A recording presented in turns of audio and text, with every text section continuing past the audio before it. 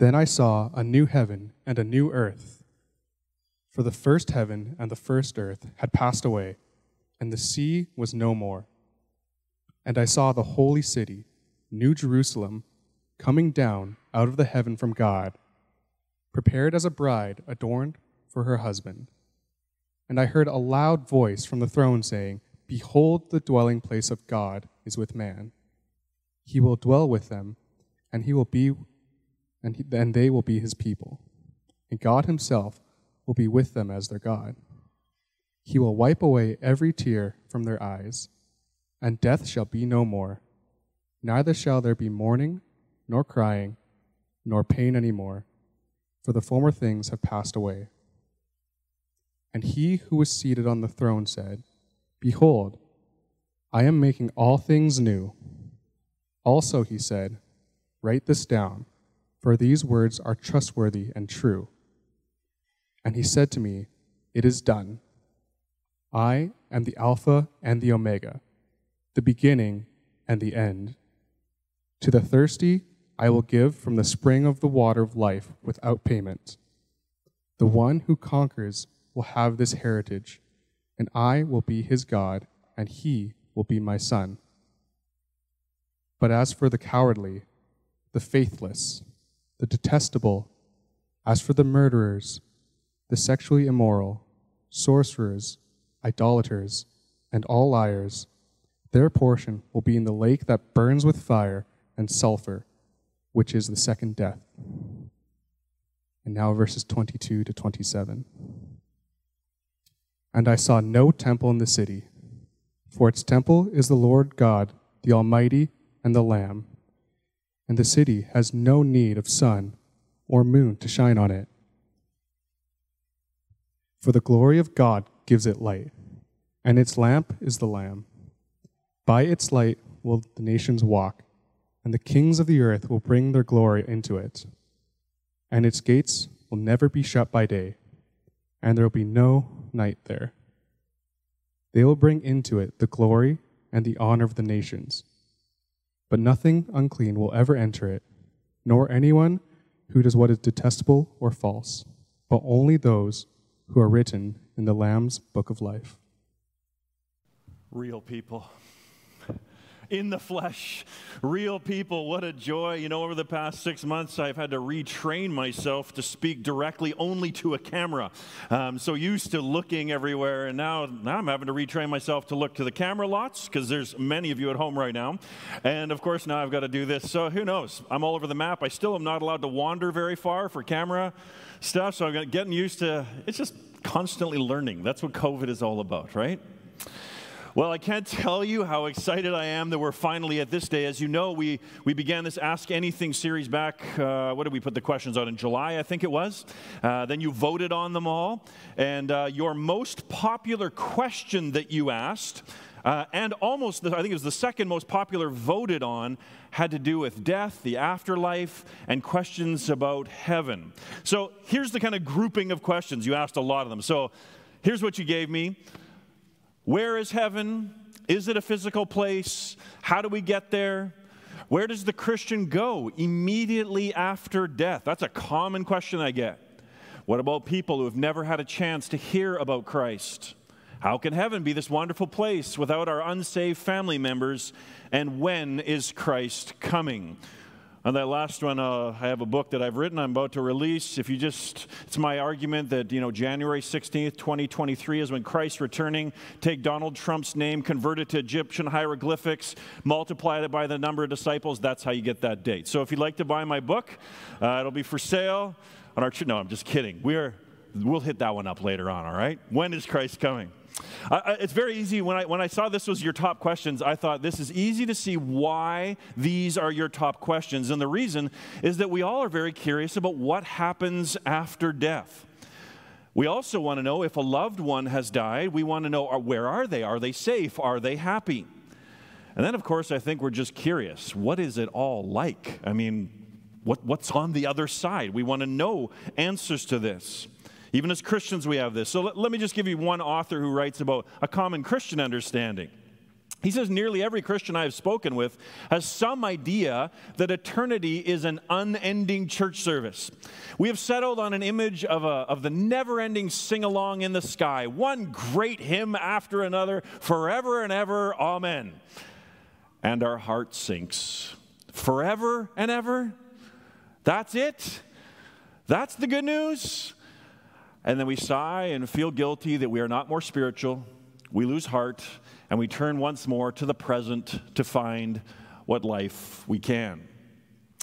So whether you are just looking into Christianity today, maybe tuning in for our live stream for the very first time, or maybe you're a long-time Christian, I think these questions matter. They're very important, so I'm going to do my best to tackle them this morning. You can see there's a lot of questions. This is not going to be short. I won't take you over lunchtime, don't worry, but we're going to dig into some good stuff today. Now, before we get going, I thought it's probably best for me just to lay the table. I want us to be clear on what people already believe about this before we seek to say, what does the Bible answer? So here's the first question I just want to ask. What does the average person believe about death and heaven? Let's begin with our kind of average secular person in our culture. I think the average secular person in our culture believes the souls of all good people, will go to heaven when they die. Just an average, not saying it's necessarily yours, but that's probably the average secular person's view. So heaven, for the average secular person, is usually viewed as this far-off place. We don't really know where it is or anything, but we go there and we get to do what we love forever. So I don't know if you remember back in spring, one of the most famous basketball players of all time, Kobe Bryant, he died in a helicopter crash. It was all over the news. At his memorial service, the famous people that were there got up, and one after another, they gave this kind of view of heaven. And so they said things like, to comfort themselves, they'd say, Kobe is now up in heaven playing basketball with all the basketball greats who've gone before him. The average Christian, I think, takes a similar but different view. The average Christian is going to quickly say, no one is good enough to get into heaven. Everyone is a sinner. Everyone must believe in Jesus Christ in order to go to heaven. But the average Christian would say heaven is also, it's a spiritual realm. It's where God lives, and that when we die, our bodies are buried into the earth, and our souls then leave this earth, and they go to heaven to be with God forever. So I think the average Christian would say that what matters is not so much your body, your physical body. What matters is your soul, because your body's temporary. It's going to die. It's going to go into the earth. What matters is your soul. Your soul is eternal, and so you need to care about your soul above all things.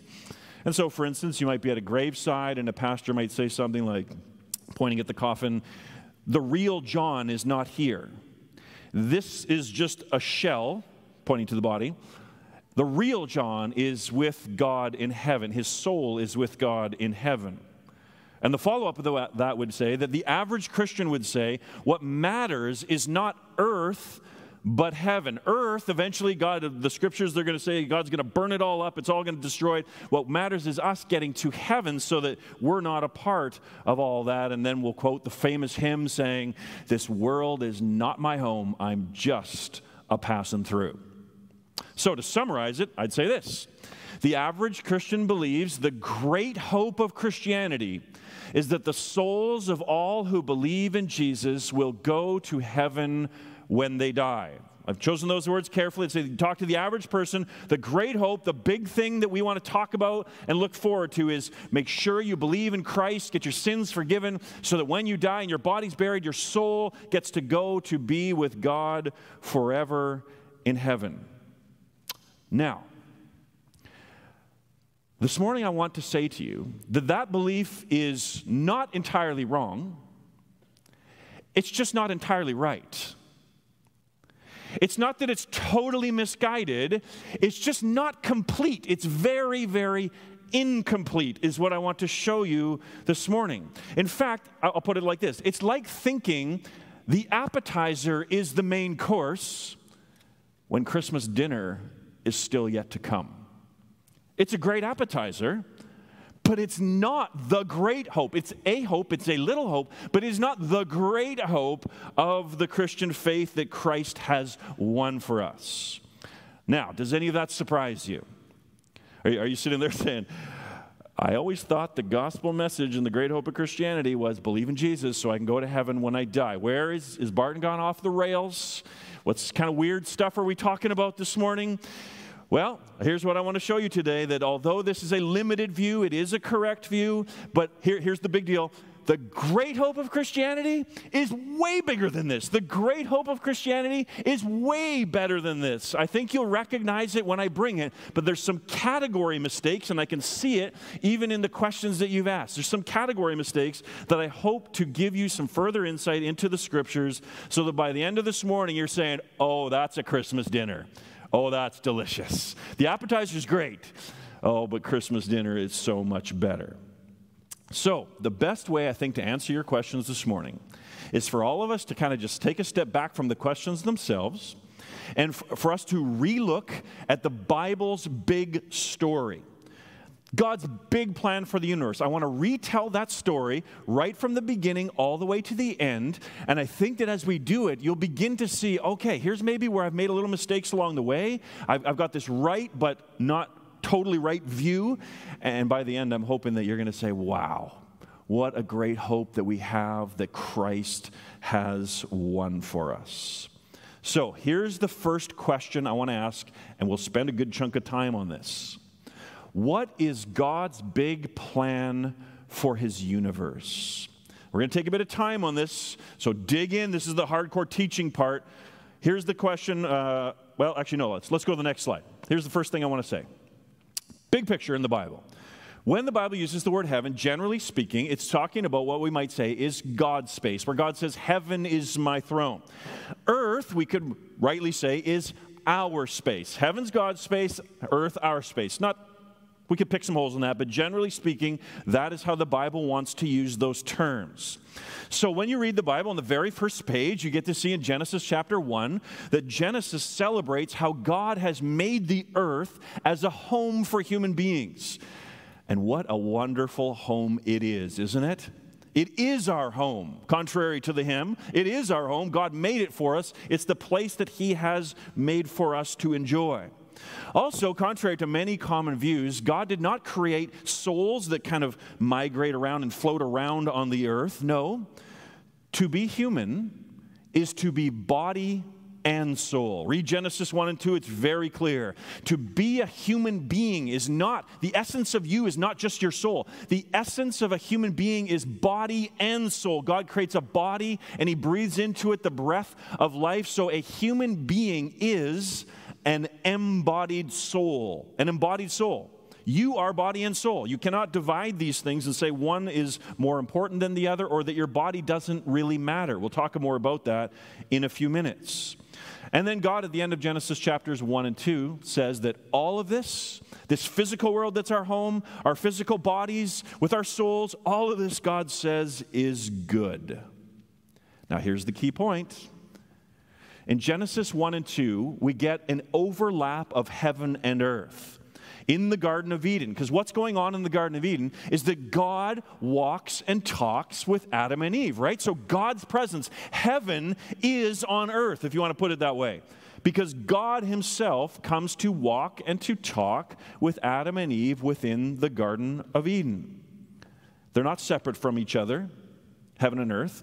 They're united.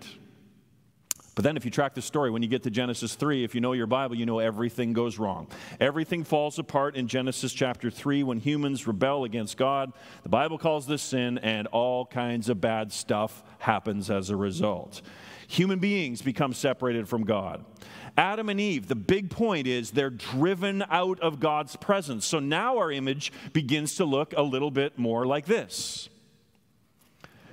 Heaven, God's space, is now separated from earth, which is our space. As you see with God casting them out of the garden, and no longer in the book of Genesis does God walk and talk with human beings anymore. There is a separation. The holy God cannot dwell with sinful human beings, and so they are cast out of his presence. On top of all this, humanity falls under judgment, human death enters the world, and Romans 8 even says that creation itself begins to suffer. Creation itself groans. When we fell, we took creation down with us. So creation now groans because it does not work the way it is supposed to. The earth is our home, but like an old home that is falling apart, it does not work the way that it is supposed to. So take that in. Now, here's the big question which we need to ask. At this point in the story, Genesis 3, what will God do about all this? He creates this great planet for people, creates human beings. What will he do about all this rebellion, this evil, this death? What is he going to do about it all? Most Christians, I think, take the view that God's plan of salvation is to find a way through Christ to evacuate our souls from the earth and to take us to heaven while everything down on earth eventually burns. It's very odd to me, and I could trace this historically why we get this, but we don't have time for that today. It's odd to me why Christians think this, because this is not the main story of the Bible. The main story of the Bible actually teaches the opposite. Let me give you my thesis, and then we're going to track it through the story. What's the big plan, God's big plan for his universe? The story of the Bible is that heaven and earth were once united, that sin broke this union, but through Jesus Christ, God is working everything toward reuniting heaven and earth, toward reuniting them. God aims to restore what was lost in Eden so that God will once again dwell with his people on the earth that he created for them. That's what I want to show you this morning, and a whole bunch of more really great stuff. So let's come back to the story now. And that plan all begins to take shape in the Old Testament with the nation of Israel, and specifically with what we call the tabernacle and the temple. So track with me. This is really important stuff. It's all going to come together in a few minutes. In the Old Testament, God commands Israel to build, first of all, a tabernacle. You know what a tabernacle is, probably? It's basically a portable temple. It's a giant tent, a portable temple that Israel took with them as they went through the wilderness. Then, once they're into the land of Canaan, they build themselves a temple. There's a few versions of this, so it's a permanent structure. But they're both basically the same thing, a tabernacle or a temple. Now, here's my question for you. What is a tabernacle or a temple? What is it? Isn't it God dwelling with his people? That's the purpose of a tabernacle. That was the purpose of the temple, is that God is now dwelling with the nation of Israel in the tabernacle or the temple. So really you could say it's heaven coming down to earth. And we'll track this one day. I got a great series one day that I want to do with you to show you that the tabernacle and the temple are meant to recall the Garden of Eden. Everything in them, the way they're decorated, everything is meant to make you think of the Garden of Eden when God dwelled with his people there. But most importantly, God's presence comes down, and it comes, and his special presence is in, what's that room called? Do you remember it? The Holy of Holies, the back room in the tabernacle, the back room in the temple. God's presence specially dwelled there. Israel set up their tents around the tabernacle so that God was dwelling with his people. So we could put it like this. In the temple or the tabernacle, heaven and earth are once again overlapping. This is the one place in the world, in ancient Israel, where God's presence was once again dwelling with people. The farther you get away from the temple, you're moving farther and farther away from God's presence. The Holy of Holies is where God's presence dwelled. At the temple, God dwelled among his people like he did in Eden. But it's not fully like Eden, is it? I mean, the average Israelite can't just walk into the doors of the temple, say, I'm going to talk with God right now, walk in through the back, through the veil. You can't do that. Because human beings are sinful. You cannot walk into the presence of the most holy God because you're sinful and you will be destroyed. So the big question for Israel was, how can the holy God dwell among his people in the tabernacle? How can we have tents around him? Won't we be destroyed if we try to come near this holy God? How can we do this? How can God dwell among people? The answer to that was animal sacrifice. So an Israelite would bring an animal. The animal would be sacrificed, And the idea there was that your sins were transferred to the animal, and the animal then dies in your place so that you are cleansed of your sins, and Israel as a nation can now have God dwelling among them as long as their sins have been cleansed. This is the whole point of the animal sacrifice. So now here's the big question, though. People sin a lot. How many animals are you going to need to sacrifice? This is just the nation of Israel. What about the whole earth? How could heaven ever fully unite with earth when our sin is so great and all the animals in the world cannot cover all of our sin? Right here we come to the big point of the story. Keep tracking with me right now. The big point of the story is Jesus. That God's going to work out all this plan through his son, Jesus. Once again, notice, the movement is not from earth up to heaven. The movement is from heaven down to earth. Jesus, listen to this, Jesus is heaven come down to earth. Because Jesus is God in human flesh. Jesus is God himself dwelling on the earth. Listen to what John 1:14 says. The Word became flesh and made his dwelling among us. That word dwelling literally means, you get this? His tabernacle. God becomes a man, and he made his tabernacle amongst us. In other words, Jesus is God's temple. Jesus is the presence of God because Jesus is God himself. He's God dwelling amongst us. But Jesus isn't just the temple. Mark this. Jesus is also the sacrifice. As John the Baptist said to Jesus, behold, the Lamb of God who takes away the sin of the world. What, John? One sacrifice can take away the sin? There's been millions of animals slaughtered. You're saying one sacrifice can do that? That's right. And the sacrifice is, the lamb is a person, not an actual animal, a person? Correct. This one man's sacrifice can take away these sins. So the good news of the Bible then is that anyone who comes to Jesus can come into the presence of God. This is where heaven and earth truly overlap, so that now the picture looks like this. Heaven and earth overlap at the cross.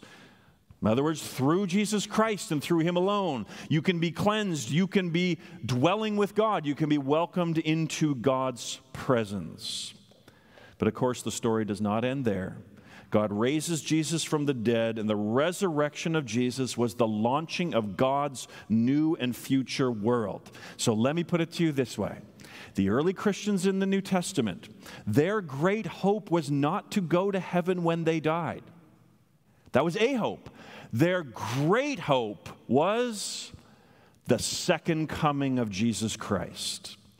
Their great hope was the second coming, because at the second coming, Christ will raise all his people from the dead, give them resurrection bodies, banish evil and death from his creation, destroy all that is evil, renew the earth so that it is a new earth, and God will dwell with his people again on the new earth. So that is the great hope. This is very different. Do you see how this is different from the story we saw earlier? I think probably the pieces are coming together for you now.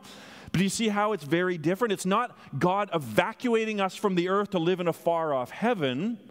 No, rather, on the very last page of the Bible, we read, again, the movement is heaven coming down to earth. God fixing everything. As we come to the last page of the Bible, God's city, called the Jerusalem, the New Jerusalem, comes down out of heaven to a renewed earth. And let me just bring this all together. If I've lost you along the way, track right now. This is the little gold. When the New Jerusalem comes down, what shape is the city? If you can answer that, you'll trace the entire thread of the whole Bible story, and everything will come together. What shape is the New Jerusalem? Well, here's what we read in Revelation 21:16. Its length and width and height are equal, which makes it a cube. It's a perfect cube. Its length and width and height are equal. So Revelation 21 says, this is what's going to be happening. It's a picture. The New Jerusalem, heaven coming down, is a perfect cube. Now, here's the question. What else in the Bible is the shape of a perfect cube? It's a structure. It's a structure in the Old Testament. What do you think it is? 1 Kings 6:20 says of the Holy of Holies, it was 20 cubits long, 20 cubits wide, and 20 cubits high. The Holy of Holies, which God commanded the dimensions to be built on, is a perfect cube. So Revelation 21 then is bringing the whole story of the Bible together. And what it's saying is the new earth doesn't need a temple because everything is the temple. Because God himself will dwell with his people again. Because heaven has come down to earth. It's not limited, overlapping just in a tabernacle or a temple. The whole new earth is now a temple because God will once again dwell with his people. So here we could summarize the message of the Bible like this: that God is working all things to the day when heaven will fully reunite with a new earth. Isn't this how the last two pages describe it as we read? Let's read it again. Then I saw a new heaven and a new earth. For the first heaven and the first earth had passed away, and the sea was no more. And I saw the holy city, New Jerusalem, coming down out of heaven from God, prepared as a bride, adorned for her husband. And I heard a loud voice from the throne saying, now everything that comes right here, this is the great conclusion to the story. So this is really, really important. How does the story end? Oh, behold, the dwelling place of God is with man. He will dwell with them, and they will be his people. And God himself will be with them as their God. And as a result of that, he will wipe away every tear from their eyes, and death shall be no more. Neither shall there be mourning, nor crying, nor pain any more, for the former things have passed away. Isn't that good? So to put it all together then, heaven and earth were once united. Our sin broke that union. But through Jesus Christ, God is working all things to the day when he will fully unite heaven and earth again. Eden will be restored. God will dwell with people again. That is the big story, the big plan that God has for his universe. All right, let's all take a breath. That was a lot of teaching. Let it soak in for a moment. Maybe there's some things you're thinking on. You got some questions. I wanted to give you that because I want to give you new categories to think in. Now that we've got all that said, let's directly answer one of your first questions, and it is this: where does a Christian go immediately after death? That's an important question, not just for curiosity's sake, but for hope and encouragement. I remember once I was standing in a room, in a funeral home, small room. There's about 15 people standing there with me. And just beside me was an open coffin, and we were viewing the body of a man from my church, a Christian man named Soren. And Soren had passed away, and he had he'd passed away in his 50s, actually, of cancer. A giant of a man. He was the first man I baptized. He was like 6'7", 320 pounds. And man, even me, I would be like, use the legs, use the legs. A giant of a man, but sadly passed away of cancer in his 50s, leaving his wife and his teenage son. So I'm standing there with about 15 other people, and his wife looks at me and in front of the whole room says to me, Pastor Barton, where is Soren right now? She's not asking that question purely out of intellectual curiosity, is she? She's asking it because she needs comfort. She needs hope. And you and I have to be able to answer that question as well, because we will have times when we need that comfort and hope for ourselves and for loved ones who are believers who also pass away. So what happens to a Christian immediately after death? The easiest way to answer this is to look at Jesus' death itself. For Jesus is our pattern. He goes before us. We follow in his footsteps. So here's the question for you. Where did Jesus go when he died? Well, what did he say to the thief on the cross? He said these words: today you will be with me in paradise. Another word for heaven, in God's space, if you will. Today you will be with me in paradise. So to be clear, it would be very accurate to say Jesus died and went to heaven. That's what happened when he died. In the same way, when a Christian dies, they go to heaven. They go to be with God. So this is what I said to Soren's wife in front of everybody. I just remembered a good thing. I had some Bible memory going on in my mind because I had no time to think. And I just quoted Paul's words where Paul says this: to be absent from the body is to be present with the Lord. What a hope to a widow standing there. Where's my husband? Your husband right now, we can say on the authority of Scripture, your husband is with the Lord. What hope that is to a grieving widow and a teenage son. Now, I think at this point, most Christians understand this. I think most Christians get this at this point. But now let me ask you this. Is it the end of the story to say that Jesus died and went to heaven? Is that the end? I hope you don't say yes. No, it's not that it's wrong. It's just what? It's incomplete. It's actually missing the big event. It's very true. It's very important. But it's missing the big thing, the big event, which was his resurrection. That God on the third day raised Jesus from the dead. So listen very carefully to me right now. Yes, it is true. Going to heaven when you die is a hope of the Christian. It is part of our hope, but it is not the great hope. Going to heaven when he died for Jesus was a temporary thing. It was a pit stop along the way to the finish line. It was the appetizer before the Christmas dinner. And in the exact same manner, this is true for a Christian. When a Christian dies, we go to heaven to be with God, but it's merely a pit stop.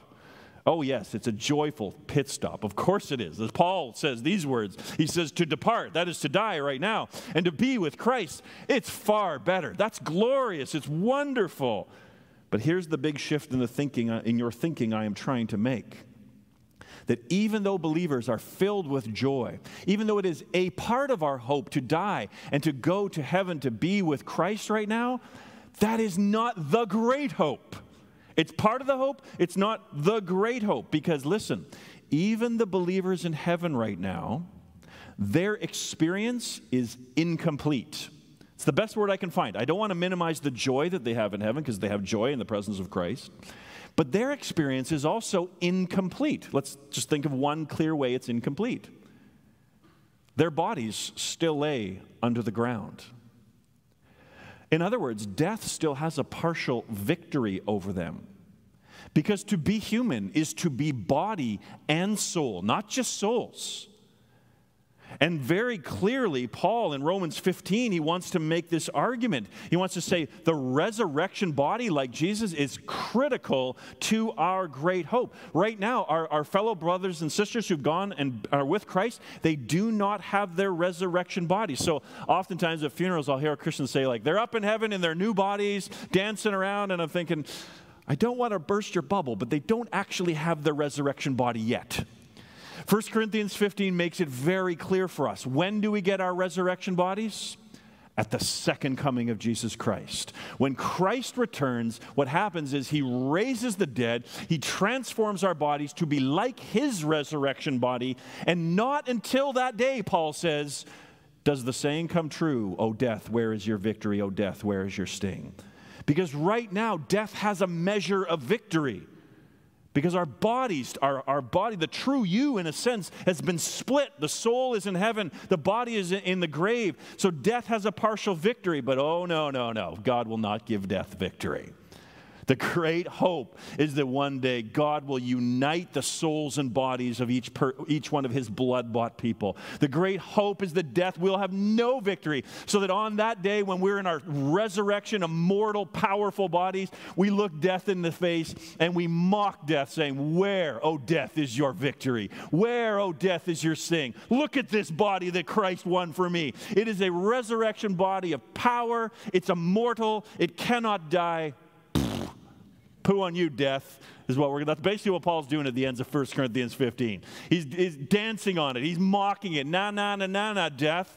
You got nothing. That is the great hope of Christianity. So to be crystal clear, lest there be any misunderstanding, when a Christian dies, their soul goes to heaven. That's wonderful. But the Bible hardly ever talks about that. I quoted you almost everything the Bible says about this state of what believers have right now. There's very little said. Why? Because it's only an appetizer. Christmas dinner is still coming. It's only a pit stop before the big finish, the Bible's entire focus. And this is everywhere through the New Testament. Endless chapters talking about it, like 1 Corinthians 15. The great focus of the Bible is on the second coming of Jesus Christ and all that is going to happen on that day. So when we're at funerals, we should be rejoicing that so-and-so has passed away and with Jesus right now. And at the same time, we should be saying, come, Lord Jesus. We want the resurrection of the dead. We want a world where there is no death. We want a world where there are no funerals. We want a world where there's no evil at all. Come, Lord Jesus, and fulfill our great hope. It's that dual focus. That is exactly what Peter writes when he says these words. He says, according to his promise, we are waiting to be evacuated from this earth to live with God forever? Oh, no. According to his promise, we are waiting for new heavens and a new earth in which righteousness dwells. So I hope that answers that question directly for you and brings some clarity for you. But now, as I turn to your next question, I'm going to reframe it because I've given you new categories now. When you ask, is heaven a physical place? How do you get to heaven? I think actually what you're really trying to ask is this. What will our final state be like? Our final state, when it's all said and done, what will our final state be like? And now what I'm hoping you've seen this morning is that's a new heaven and a new earth. So what will our final state be like in the new heaven and the new earth? On one level, we just don't know. Think about it this way. Imagine you could have a conversation with a baby in a womb. The baby could talk and you could have a conversation. How would you explain what this world is like? If the baby said to you, I've heard there's a great world out there. This world in here is great. It's super warm. Everything's provided for me. It's kind of red all the time. It's a little dark, but it's a great spot. Tell me, I've heard about this world beyond. What is it like? How would you explain to that baby what it's like to breathe, let alone breathe in now that we've got clean air again, a crisp morning on a fall day? How do you explain that? How would you explain to that baby what is it like to walk right now in fall when leaves are falling and you hear the crunch under your shoe as you step on a leaf and kids kick them? How do you explain that to somebody in a womb? How would you explain what color looks like? How would you explain watching a sunset? How would you explain the vastness of space? It's like 20 wombs times 20. How do you explain that to a baby?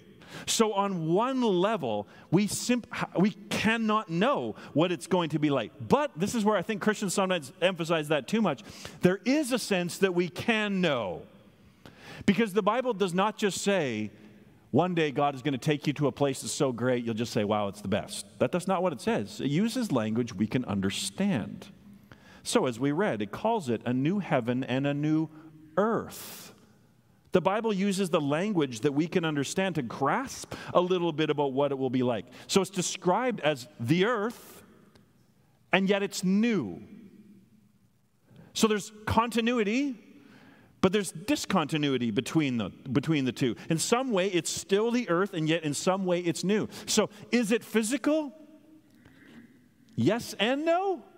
I mean, here's my best guess at it is we'll have resurrection bodies. We will be bodily raised from the dead. We will not be ghosts and spirits floating around in an eternity in a heaven far away. That's clearly not the vision of the New Testament. We're bodily raised just like Christ. And Christ's resurrection body, even before it was glorified, he could be touched, he could eat fish, and yet he could walk through walls. That's pretty cool.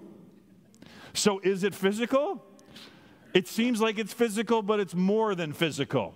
That's as far as my mind can understand what I think the scriptures are saying. Whatever it is, though, it is the fulfillment of all our desires, the greatness of this earth times so much more so that we say, yes, this is what we tasted in this world. This is the thing we've been longing for.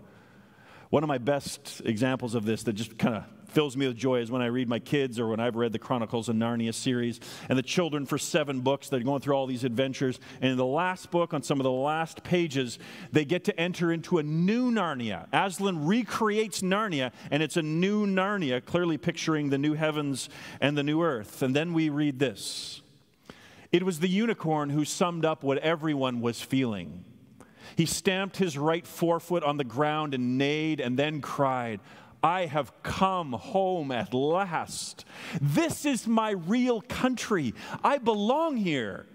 This is the land I have been looking for all my life, though I never knew it till now. The reason why we love the old Narnia is that it sometimes looked a little like this. Bree-hee-hee. He says, come further up, come further in. Come into the new Narnia. Discover all the joys that Aslan has created for you. So when my kids ask me, Dad, what's the new heavens and the new earth going to be like? I think the best way to answer that question is to say, what do you love about life on this earth? My kids will say things like, wow, we love going on roller coasters, we love going to the beach, we love hanging out with our friends. I say, great. Whatever the new earth is like, here's the one thing we can guarantee. It will not be less than this earth. And this earth has some pretty amazing stuff. If you took away all the violence, all the terrible stuff out of our world, it would be pretty incredible. And the new earth is this, and then so much more, the part that we don't fully understand. So this is where I think it's okay to use a little bit of sanctified imagination. Start with this earth and then move beyond. I mean, what if the new earth is 10 times the size of this earth? 10 more Grand Canyons, 10 more Alps, 10 times the size. What if the new heavens and new earth, what if it's a 100-dimensional world? What if there's 50 primary colors? What if on the new earth, the most amateur musician learns everything that Beethoven ever wrote in their very first week of music lessons? What kind of music will we be creating after 2 million years of creativity? Use your imagination a little bit. I mean, what if God gives us 1 million years to build up giant civilizations and amazing things on this new earth, and then he gathers us all around. He says, okay, guys, I got something new for you today. I've created 900 trillion other galaxies, and today I'm going to teach you how to teleport. All those galaxies are filled with planets and creatures, and I want you to go discover them and meet them, and they're going to tell you new glories that I have created that you haven't even experienced yet. I don't know if any of that's true, but this is where we begin. Begin with this earth is great, and everything beyond it is what Christ is going to give us. But whatever all of that is, our chief joy, what will heaven be like? Our chief joy will be being with our Creator again. You know, a bride has great joy in her flowers, in her dress, in her friends, but those are not her greatest joy. Her greatest joy is in her groom. And as we read earlier, God, the heavenly city, comes down out of heaven, adorned like a bride for her husband. So also in the future new heavens and new earth, we will have many, many joys, many flowers, many wedding dresses. We are called the bride of Christ after all. But our chief joy will be in our groom, Jesus Christ. That's why Augustine wrote these famous words in the 4th century. He said, "He shall be the end of our desires, who shall be contemplated without ceasing, loved without ending, and praised without weariness." It's why in the 17th century, another author named Samuel Rutherford put it like this. He said, "Oh, my Lord Jesus Christ, if I could be in heaven without you, it would be a hell. And if I could be in hell and yet have you still, it would be a heaven to me, for you are all the heaven I want." Or as John Milton put it, "Your presence makes paradise, and where you are is heaven." So that brings us to our final question and a couple sub-questions under it. How do you get to heaven? More accurately, I think we're going to say it this way. How can you get to the new heaven and new earth that God is moving all things toward? Remember, modern secular people, maybe you're watching today and you're saying, I'm not a Christian, I'm looking into Christianity. The average person in our culture would say, if you're a good person, you'll get there eventually. But listen, as we've seen today, our great problem is our sin. We need to be cleansed of our sin if we're ever going to enter into the presence of the holy God. And listen, the good news of Christianity is God sent his Son into the world to die for those sins that you and that I might be cleansed of them, that we might be put right with God. Everything we've talked about today, it's all been won for you through the death of Jesus Christ. And you get it all for free. There is no cost to you. The cost is to come and just to bow the knee to Jesus, saying, forgive me of my sins. Make me right with you. I want all those things you're talking about. I want you. Forgive me and cleanse me. Have you asked him to do that? Don't wait another hour.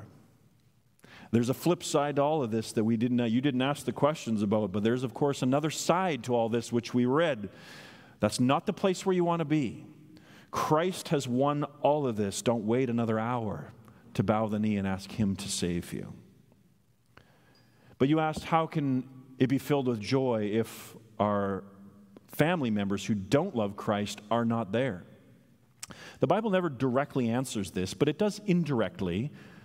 For it does say that we'll have the mind of Christ. So evidently, somehow, I don't know how, we will not be troubled by this. For there is no tears, there is no mourning. So our minds will somehow be synced. We will think like God, and somehow this question will not trouble us. I don't know how in this life to understand that. I trust simply that in the next, it will be okay. You say, but what about those who've not heard about Jesus? A couple of very quick things there. First of all, Romans 2 says we will all be judged according to the amount of light or knowledge we have been given. In other words, for people living here in Canada who have literally unlimited ability to find out what the gospel is and learn about Christ through the internet, through churches, whatever, they will be judged more strictly than those who do not have those resources and have not heard. So we are judged, first of all, on the basis of the light that we have been given. But secondly, the scriptures are clear. We must believe on Jesus Christ in order to be saved. And third, I think this for me is the one that just settles it, that God is just, and however he works all of that out, no one will accuse him of being unjust. On that great day, whatever happens, we will stand back and say, that is fair and that is just. And in this life, we simply need to rest in that. But here's the real question. I got to be honest, when people give this question, I actually think the whole thing should be flipped. I find that this is an intellectual question that people like to ask, but here's the first thing that should be said back in return. Okay, let's not talk about those who've not heard. You have heard. Have you responded to Jesus Christ? You can't go making excuses about those who have not heard. You have heard. Have you bowed the knee to him and asked him? And if you have, then the next thing to say is, well, then don't waste your time spending all this time worrying about people who've never heard. Do something about it so that they can hear. I mean, do you pray for global missions? Do you give toward global missions? And maybe even today, maybe this message could inspire some of you to say, I've been deeply concerned about that question. I'm going to give my life to go and to make sure they do hear about the great saving news of Jesus Christ. So let's never use that question as a way to evade responsibility or to evade for our own souls or to be part of the cause of global missions. What a joy here at Central to have so many missionaries and realize every dollar you give, some of that goes to our global missionaries to see the name of Christ proclaimed to the very ends of the earth. When will Christ return? You can read my book. No, there's no book. I'm going to get an email this week. So let's just get rid of that one. There's no book. That was all a joke. This one, Jesus simply answers, no man or woman knows the day or the hour. What Jesus does say in Matthew 24 is you should make sure, first of all, that you're right with God. And then secondly, you should go about living your life for his purposes so that if he suddenly surprises you and when he comes, he will find you working and worshiping him. That's how we're to be found. We're not to be obsessing about endless details about when Christ comes. We know he's coming. We don't know when. Let's get busy and start serving him. So, there you have it. That was a lot, wasn't it? But I hope what I have been able to do this morning is to provide some clarity for you on what happens when we die. What happens when we die for the Christian is that we go to be with God in heaven. That is a hope of Christianity, but it's not the great hope. The great hope of Christianity is not to go to heaven when we die. The great hope is the second coming of Jesus Christ, when he will raise all his people from the dead. He will judge the world. He will banish all evil, all death, all suffering. He will renew the earth, and God will once again dwell with his people in a renewed earth forever. And so we say, Maranatha, come, Lord Jesus. Let's pray.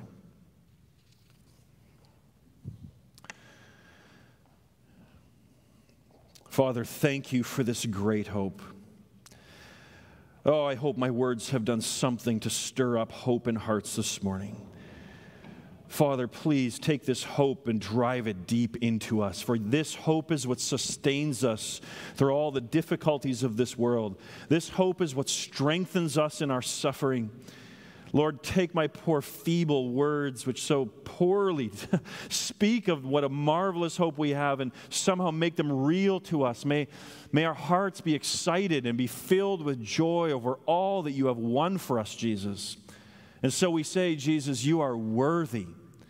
You are the one who has the authority to move history, to open the scroll and move history to that final point when you will return. So we say, Jesus, you are worthy this morning, because with your blood you purchased men and women for God from every tribe and language and nation and tongue.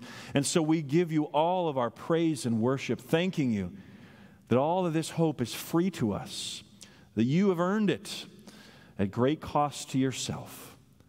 So we give you our worship. We give you our praise, thanking you for this hope that you have given us. And it's in Jesus' name that we pray. Amen.